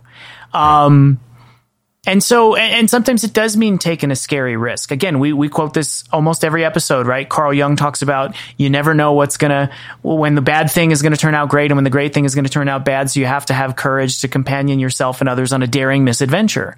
Yeah. And I think about, or Joseph Campbell. Joseph Campbell says, if you follow your bliss, then doors will open where previously there were no doors. And I gently disagree with that quotation, because I think what it really is about is sometimes you just need the courage to step through doors. And if you have the courage to step through the doors that open, you will find your bliss. you know, I still think about a friend of mine saying, can I subcontract you to do 5 hours worth of work for me on this random job that I did not have time to do? And I knew I didn't have time to do it, but it felt right. And that opened a huge chain reaction of door after door after door. That was like falling down a flight of stairs and you know, landing in the most amazing situation where now I live in New Mexico and I do this job that I love. Right. There's no logical causality that got me here. It was luck and a lot of intuition and a lot of saying that's worth taking a risk on.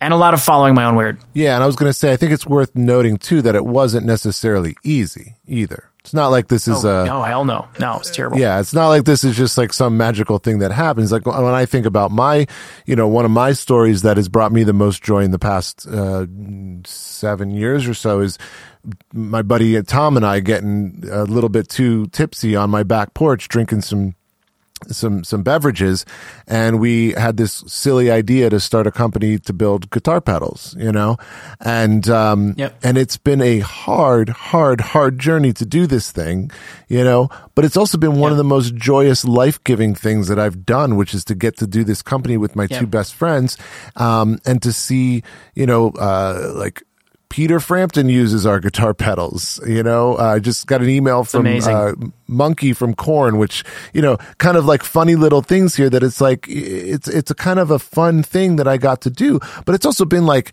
working like, you know, 14-hour days, like every day of my life for the past 7 years, you know, so it's not that it's an easy thing, but it's about, I think to me, it's always about finding those moments of bliss or the things that give you pause and make you think like, oh, that's probably worth the effort. Cause life is effort no matter what, right? Like there's always going to be effort. Absolutely. And there's always going to be pain and suffering. So it's a matter of where you maybe prioritize some of that effort. Yeah, I think you're absolutely correct. And I really appreciate you saying that because it's, you know, I remember the first time I looked at my doctoral program and it was so weird. And I was like, I'm going to do that. I don't care what happens or how it destroys my life. I'm going to do that program and then work to stay in the program through a lot of personal tragedy. You know, my mom died while I was in the program. My brother died while I was in the program. I lost, you know, the stock market crashed.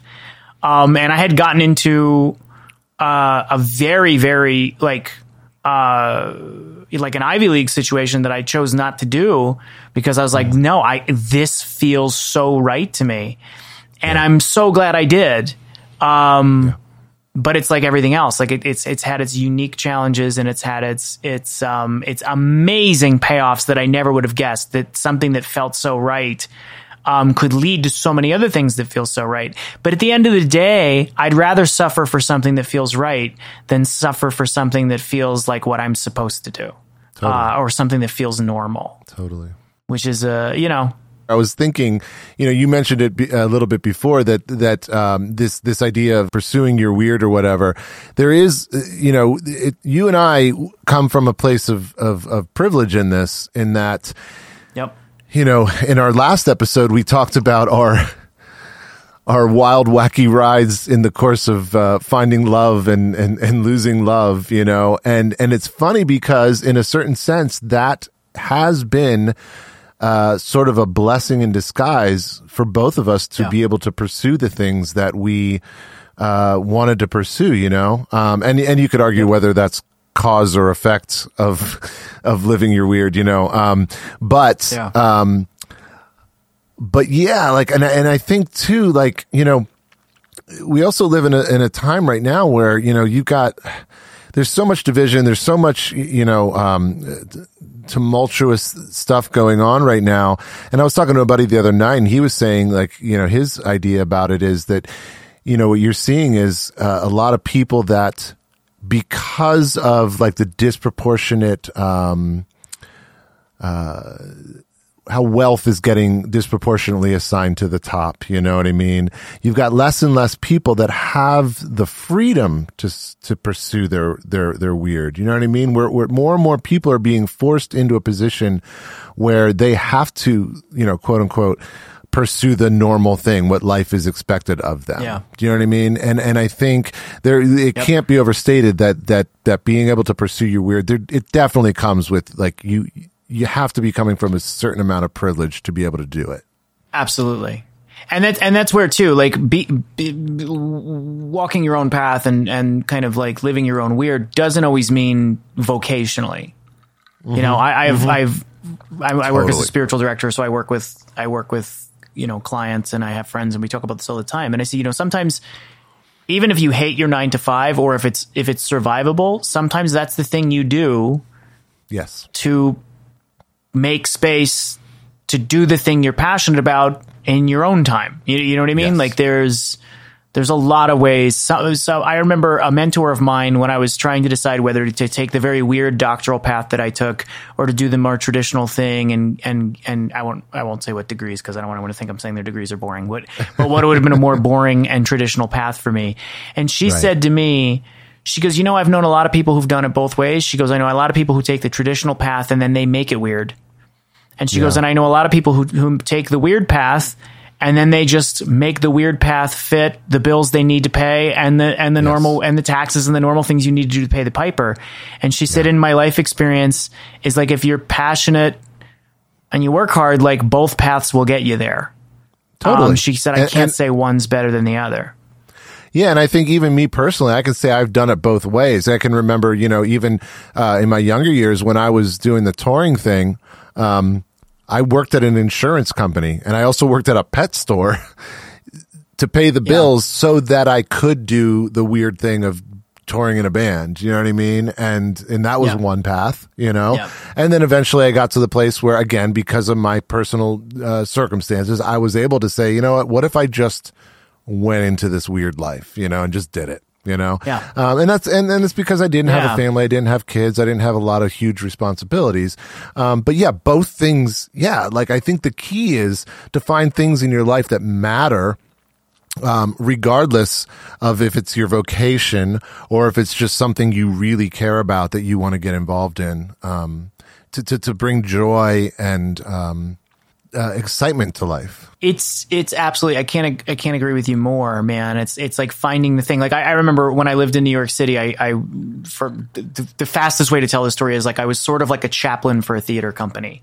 Mm-hmm. And I worked with a lot of friends who were artists, and everyone I knew was a starving artist who was trying to make it in the city. And the goal was to become a professional artist and get paid to do your art. And I worked with so many people where it was like, look, maybe being passionate about your art is not about getting paid to do your art. Maybe it means you do another job that you're good at, and that gives you the space to create beautiful art that enriches your life. Mm-hmm. And maybe you're never going to be famous. And who the hell told you that you needed to be famous to be fully committed to your art anyway? You know, like that's a cultural script that we need to deconstruct, which is the only way I can be authentic, and the only way I can live my own weird is if I'm somehow getting paid to do it. That's bullshit capitalist brainwashing, and it's not true. And it keeps a lot of us from our joy and from our passion, because we always feel like it's not enough. And that's a lie. That's a lie that needs to be taken apart. Just as the same lie that says like you can't have things you love. Yeah, man, that's so beautifully said. And I think there's more that we could talk about that, but I think there's another movie that I want to use to talk about that a little bit more in depth. But 100%, but 100%, man. Like, you know, I just had a conversation with some friends the other night, who are in the music industry. And I said that like they were struggling with some of these ideas of like, well, what if I like the thing that I set out to do to make money isn't working right now, and it's in the you know, in the music industry. And I said, well, what if that doesn't work out? Like, is life still worth living? Like I hope it is, you know, and I hope it should be. Yeah. But again, that comes back to second half of life stuff, right? Like until you get to the place where you can appreciate that life itself is the thing worth living. You know what I mean? Sometimes we put our stock too heavily on these dreams and these perfect ideals that we have set up for ourselves, when in reality, maybe just pursuing happiness in and of itself is kind of the point. Absolutely. Yeah. And letting yourself be happy. It's amazing how many of us don't experience happiness because we're so caught up in what we're supposed to be doing to be happy. I think happiness is the most natural thing in the world if you can just make space for it. But we really, really, really don't make space for it because we're too busy chasing all these scripts that we've been programmed to think that we're supposed to chase and doing all these things we think we're supposed to do, which sucks. Regretting living in the past and regretting it and being anxious about the future all the time, right? Exactly. Yeah. Yeah. This is the thing I love again about Mulder and Scully's characters is like they fight the man while working for the man. It's that perfect dichotomy of like, right? Yeah. Totally. Yeah, man. Yep. Totally. And it's like a reoccurring theme, right? They're always getting like, fired from the FBI and then trying to get back because they need the paycheck to do the work of questioning the government's narrative. Totally. I just listened. There was a podcast I was listening to the other day. It's called Decoder Ring. It's a pretty good podcast. And they were talking about this concept of the sellout, which back in the like late 90s, early 2000s was a huge thing. You could not be a sellout. Yeah. You can't be a sellout. And now this is a concept. And I hadn't even thought about this until I listened to this podcast where nowadays it's not even a concept, especially among young kids, because they realize the idea of you're selling out no matter what you do. Right? Like you're going to sell yourself one way or the other. You got to pay your bills. So it's a matter of, are you going to sell out in a way that like, betters your future, or are you going to sell out in the way that society tells you to sell out? You know what I mean? And it's so funny that like back when we were kids or when I was in a band growing up in punk rock, like you can't sell out. You can't, you know what I mean? Which is nowadays, like, of course, if you can get on the radio or not the radio, but if you can get, promoted or get on a big tour or whatever, go for it. Of course, because you get to play music. Do it. Like, don't even think about it. Dude. Just do it. Yeah, take the money. I mean, don't sell your soul, but do like sell your music. Yeah, go for it. Yeah, that's great. And I think I experience this a lot with a lot of the younger people that I work with, and not the very young, right? Because I do think you're right, like younger than me. Because I think the younger get it because they've seen it. But there's a generation between that and mine. That is so like, I gotta be authentic. And it's like anything, anywhere that could broach my unending authenticity, I gotta burn to the ground. And it's like, dude, all life is triage. All life is compromise. And the whole thing of being authentic is a little bit of bullshit anyway, because it takes decades to even figure out what your own authenticity is. Like we're all doing the best and we're all lying to ourselves a little bit and we're all selling out a little bit and we're all doing the best we can. Like, it's, there's a few times I've had a few people.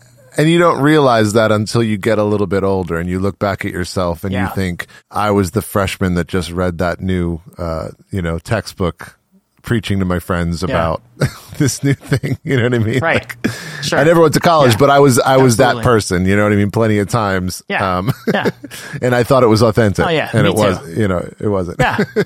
Yeah. And that's how we learn, right? And the thing of like, look, if you're going to live your own weird, unless you're a genius at it, I think you and I can attest to this. You're going to go through situations where you are going to not only have to step into something because it feels so right, but step out of something because it feels so wrong. Yes. But realize that you stepped into it and you invested a lot in it, and it took you a long time to figure out that it's a wrong thing, and there are going to be serious casualties and damage of you stepping out. Right? Oh, totally. Left a lot of burning buildings in my wake because I wasn't smart enough to realize something was a terrible fit for me. And then I either had to kick the door down and leave or get thrown out the window. It's painful. And when you've been through it a few times, you realize, yes, sometimes you have to say, nope, not a fit. I got to walk away. But also when you've paid the price to do that, you don't do it quite so flippantly in the future. Like you take the time to know that you're right. Oh my God. Well, yeah. And you get a little bit more wise to the warning signs, right? Like you, I mean, that too. Yeah. You and I think back to when we worked at the church together and we had such high hopes for creating something that could have been a real life-giving community of folks, right? And I think we were on a path there that who knows? Maybe I would still be a Christian. You know what I'm saying? Like, had we stayed on a certain path, you know? But at a certain point, the warning signs became so like ridiculously clear that like it's just not going to happen. And to be able to walk away from that, to cut ties with that thing, that is like terrifying. Like I was terrified, you know what I mean? Because even doing that job was sort of stepping into my weird at the time for me to say like, oh, I'm going to go do this thing where I can play music. Right. And and for you too, like both of us, like it was a little bit of a risk. I mean, probably more of a risk for you because you were coming back into a situation that had already sort of, burned me once. Burned you once, you know? But yeah, like to realize that, to come to terms with like, holy crap, there's too many, the writing's on the wall. We got to walk away. Yeah. You know? But then you learn, right? And now we know, like, I mean, I was there, I think 4 years, right? Yeah. I probably knew about 2 years in or a year and a half in, like, oh, this is probably not going to work out the way I think it's going to work out. Yeah. I won't make that mistake but once again. you're invested, you don't want to walk away. Same with me. It took me a long time. There were parts where I was like, well, this isn't a fit, but maybe it'll get better. And life is always triage and life is always compromise. But then to finally get to the point, it's like a frog in a pot, right? They say that thing. If you put a frog in boiling water, it's going to jump out. But if you put a frog in a pot with cold water and slowly turn it up, it won't notice. And that's that thing. That's how it was for me, to the point that I turned around and was like, oh my God, I feel like I'm selling my soul. This is so disingenuine. And I was trying to speak my truth, but realizing, you know, I did what I thought I was supposed to do. You know, I got the good job, and I settled down, and I don't know. But then I think some of us realize that even we'll do the normal thing in a weird way, you know? Totally. Yes. Like, this is what I love about Mulder and Scully, is towards the end of the show becomes a romance. At first it's will they, won't they? Are they friends? Are they colleagues? By the end, they're a romance. And through the last few seasons in the second movie, they move in and out of relationship.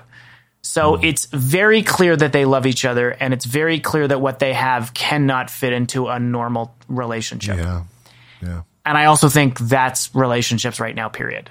I think there's a lot of us that whatever it looks like to love someone, it's like we gotta find a different kind of a container for this, because life is really complicated, and some of us logistically can't fit the container, and some of us are just too weird to fit the old-fashioned normative container. And also, you know, gender normative binaries are breaking down. Like it's a whole new ball game. Gender normative binaries are breaking down. And also, I mean, I think, you know, in general, people are like settling down later in life. I know this is a thing that I'm seeing with most of my friends, if not all. I mean, I only have a handful of close friends. And I think we're all falling into that of like, holy crap, we're in our 40s and like none of us are married, and we're not falling into that normal narrative of what we thought. Like, I mean, dude, I was 100% on board with when I was like 18, I'm like, I'm going to get married and I'm going to like, that's going to be my life, you know? 20 years later, here I am, you know? And, like it's a weird ride that we're all trying to, like you said, it's triage, right? Like we're trying to figure it out. Yeah. And I think with us, we get to a point in life where partnership starts to become, you know, finding someone that can love your weird. Even as you're trying to live your weird, can they love your weird? Can you love their weird? And can you make some weird together? I knew a psychologist, and again, she was very French. She was very famous. She was very rich. So this is like the ultimate statement of privilege. But she said one time, I know a psychologist that says the secret to a good marriage is separate bathrooms. And she says, I know another psychologist that says the secret to a good marriage is separate bedrooms. And I say the secret to a good marriage is separate houses, which was, you know, like I get like, which, you know, absurd, but you literally say the same thing about partnership, and it's not weird at all. Like some people, you know, like we're all kind of like building it as we go, and so much stuff needs to be a custom fit anymore. Totally. And I think the old scripts that helped people stay in the old norms are breaking down anyway. Totally. Yes. I don't think we have the supports that we used to stay in the old norms. I just don't think it's possible in the way it used to be. No, and I think that's sort of one of the good things that I see is that I do think we are evolving in what we can understand as being a normal, quote unquote, relationship, right? Like, I think we're evolving into a place where, like, yeah, most of my friends that were married are divorced, right? Mm-hmm. And like some of them have kids, and there's like relationships are not the stereotypical thing that we grew up in the 80s. You know what I mean? Like, it's not. And those of us that didn't get married, like, you know, I think the good thing is that we are evolving to a place where that is all okay, and we're all getting to a place where we can say, like, yeah, you're weird, I'm weird, we got my back, like, I got my baggage, you got your baggage. Like, we can get through this, you know, we can get to a good place. Yeah, and is it baggage we can carry together? You know, like, I love this great quote. Joseph Campbell says, if you can see your path laid out before you step by step, it's not your path. And that's very cool. And I kind of live my life that way, and it's very romantic, but it's a lot to ask people around you to carry that with you. But, you know, some people say you can do it. Well, and I think there's the one quote in the movie that stuck out to me when they're in the hallway. I think it's right before they almost kiss. And Scully's talking about how she's going to walk away and she can't do it anymore, you know? And Mulder's trying to keep her on board, and he says, you kept me honest. You made me a whole person, you know? Yeah. And they, like, she kept him honest. Like, she saw that he was a weirdo, you know what I mean? But she kept him focused in that weirdness, you know what I mean? She let him be that weird guy. But she kept scientific rigor on him to keep him honest. You know what I mean? And I think that's, you know, as far as an allegory for relationship, I think that's what we would hope for, is that somebody can let us be our weird self, but also keep us, you know, tied to reality. Well, yeah, I mean, and again, this is what we're saying. Like, they work because they're so different. And that's the hard thing, is to make space. If you want to love your own weird and live your own weird and love someone else's and let them live theirs, you have to make space for them to be different, but also for them to poke and prod you and challenge you, which doesn't, you know, be a dick about it, but I think by virtue of what we are. Yeah, that's well said. That's well said. Awesome. One last thing, unless you have anything else you want to say. I had one last little thing I want to I'll let you up. get the last word. So I'll say my one last thing is, you know, Joseph Campbell says you have to give up the life you have planned in order to have the life that's waiting for you. And I think, jeez, Richard Rohr is calling me. Okay. I might have to pause for a second. But one of the, and you probably need to cut that out, but take it if you have to. All right, hang on. Richard. Hey, hello, Michael. Sorry to bother you. No worries. What's going on? Welcome to the world of tomorrow. Hey everybody, Ryan from the future here, and I just wanted to cut in to explain something. At this point, Mike got a phone call from Father Richard Rohr, who, if you're not familiar, is a Franciscan friar who founded the Center for Action and Contemplation, which is the place that Mike works at in New Mexico. And we're not going to include the phone call because it was work related, so it doesn't actually matter. But what does matter is that this was the first time that I had heard Father Rohr speak to Mike.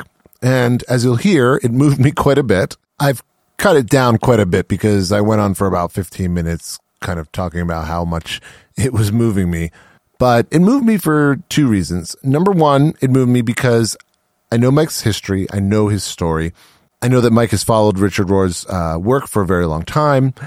And I know that through a very serendipitous series of events, he has now found himself working for this man who he respects greatly.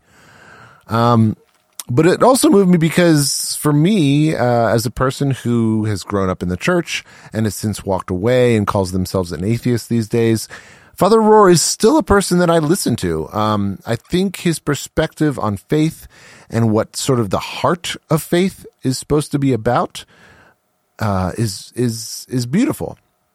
And he's also a person that is very open and honest and willing to talk about the way that the church as an institution has failed a lot of us over the years, and left us wanting more. And this, as you'll hear, moved me quite a bit. And I just wanted you to have a little bit of context as to why that happened.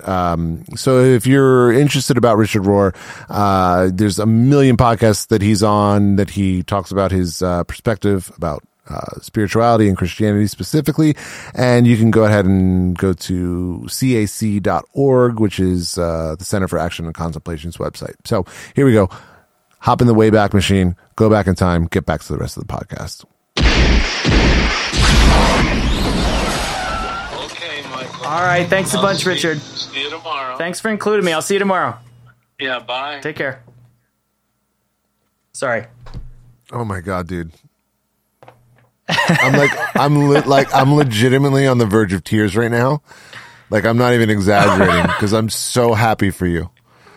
That is like Richard Rohr is calling you like he's your buddy. Talk about living your own weird, right? I'm legitimately like, holy shit, I'm so moved right now. That is like, wow, man. That is just so goddamn beautiful. Because here's the thing, like, as far as like voices in the religious realm that I still give a shit about, it's you and him. Like, that's it. Like, those are the only voices that I like legitimately listen to at this point. And like, wow. That is so amazing. I'm so fucking happy for you. Holy shit. Thanks, dude. man. It's a gift. It's very That's awesome, touching. man. It's a shame that we can't like distill it down into like a narrative. You know, there's no way. Like, I don't know. I mean, you have to think about it. You could go back in and say, at this point in the podcast, Richard Rohr called Michael and Ryan started crying, which let us reflect on how crazy it is that our lives have ended up where they ended up. Dude, wow. Do you have any clue where we left off? When Richard called? I can't wait to see how you edit that. This is going to be a nightmare, by the way. I know. I'm so sorry. We've been so all over the place. While I was trying to read the Joseph Campbell quote that says, "You must give up the life you planned in order to have the life that is waiting for you," Richard Rohr called my phone and interrupted that. And then I started crying. And then you started crying because of living the life. Yeah, okay, fair enough. I don't remember. There was something I was going to say. Like, no, that's great. I think so. The last little dumb thing that I wanted to do is just a silly little thing to kind of wrap up the episode because we're talking about the X-Files, which is what? I just remember what I was going to say. Do you want to say it? Yeah, Mulder and Scully don't win. They just stay in the fight. Like they never win. There's never any moment where they like defeat the bad guys or defeat the aliens. Like it always continues, but they just stay with it and they stay authentic to their quest. Wow. That's all. No, I feel like we could talk for another half an hour about that. Yeah. Because it doesn't end, right? Like it's always just following it, right? Like it's always just fighting. Yeah. Fighting the future. Holy shit. Fighting the future. Like there it is. It literally is. By the way, I do want to say that's the one cheesy thing about the movie. They do the titular line in the movie. He says, I think it's the old guy says, "You got to fight the future," which is a little bit cheesy. Yep. But yeah, you're right. I mean, that's the thing. Like, that's the thing about living the weird, right? Like, keep on keeping on, right? Like, keep fighting to be weird. To pursue the thing that matters. Yeah. It's not easy. Yeah, and there's no happy ending. It never gets like, and now everything is great, but you stay with it. It's worth it. Jung talks about legitimate suffering. Suffer for things that are worth it, right? Yeah. All right, so what's your funny thing? Wrap this thing. Great. Land this thing, man. No, that's great. This is dumb. I just wanted to ask you, have you in your life ever experienced anything other than the ghost story at the video store? Have you ever experienced anything? Have you ever seen a UFO? Have you ever seen anything creepy like that? I've seen a bunch of UFOs. Okay. I've anything seen several. memorable and that sticks out? I've seen 2 or 3 here, and it's like something that's a little bit too bright to be or the wrong shape to be a plane, or moving too fast, and also moving in a zigzag pattern. Oh, really? Oh, wow. Yeah. I saw one, especially out here, man. It's New Mexico. We're known for UFOs. So I saw one that was like zigzagging up and down while streaking across the sky at a very high. So like making a continuous S pattern. And I was like, what in the hell is that? So that was cool. When I was younger, I saw something that maybe it was ball lightning. I don't know what it was. It was an orb, and it was flashing multiple different colors while dropping straight down out of the sky. I saw that with my buddy Craig. He and I saw that together, and we're like, "Can you believe this?" Wait, hold on. Is this Craig? Craig? Yes, that Craig. You? That Craig. Yep, absolutely. He was supposed to come home and feed the dogs. He leaves the dishes strewn about the kitchen. We have a Sorry, very everybody. frequently told. That's a very inside joke that maybe one day we'll tell, but it's hilarious. Yeah, one of my favorite stories of all time. That was a hysterical thing that actually happened. And then I saw a UFO when I was driving past a quarry in Bangor, in January of '95. And then 3 months later, I ended up talking to someone else who saw the same UFO on the same weekend. Because we were like just talking about, and she was driving up 191. I was driving up 512, but it was shortly after they intersect. And we both knew what weekend it was because we both were driving to events. So yeah, man, I've seen, but what does it mean? I saw something in the sky that was bright and I didn't know what it was, but definitely. Yeah. I've seen several. Yeah. Interesting. 95. So I would have been 14.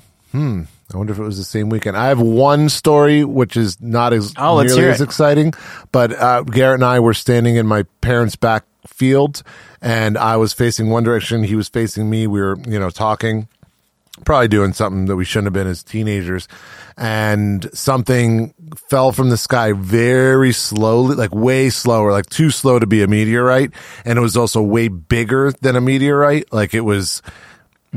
At the distance I was standing, maybe it looked like the size of like a nickel or something in the sky, just way too big to be an airplane, way too slow to be a meteorite. And it just fell down real slow and then disappeared behind the horizon, but it was also too fast for me because as I saw it, I told Garrett, but by the time he turned around, it was gone. You know what I mean? It fell behind the tree line. Was it a color or was it like on fire? I don't remember. In my mind, it was just very bright, like white.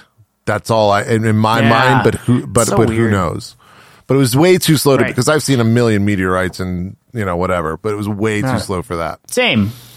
Yeah, growing up where we grew up, you see shooting stars all the time. Definitely. Wow. That was a completely enjoyable episode. I did not expect it to go that way. Oh, cool, man. I'm glad. It was, and all in ways I would not have predicted. What a journey that was, huh? Oh my God. That was super fun. That was fun. We so much appreciate all the listeners out there. Just a reminder, we have an Instagram. It's CineMartyrPod on Instagram. Go over there, check that out. Comment, give us suggestions, talk about the episode, whatever. That's the way you can interact with us for now. Thank you so much. Rate us, review us, all that bullshit that we're supposed to say. We really appreciate it. We've got some ratings on iTunes, so that's cool. And it's, do we? I didn't know that. That's amazing. We do. We don't have any reviews yet, but we got ratings. Okay. So that's a win. And, we're up over 300 total views right now, or 300 total listens as of the last time I checked. So we're well on our way, but obviously this is more about you and I getting to have a good time than turning 100%. This into a real thing. So. 100. I can't wait to hear what you cut out of this to turn it into an episode, because this was a super enjoyable conversation. We went in a lot of different directions. I can't wait to hear the edit. And also, I'm sorry. We are at 2.5 hours, so we'll see how this one plays out. Yeah. But awesome. Thank you so much, everybody, for listening. We love you. This is the Cinemartyr Podcast, and we will talk to you next time. Right on, right on.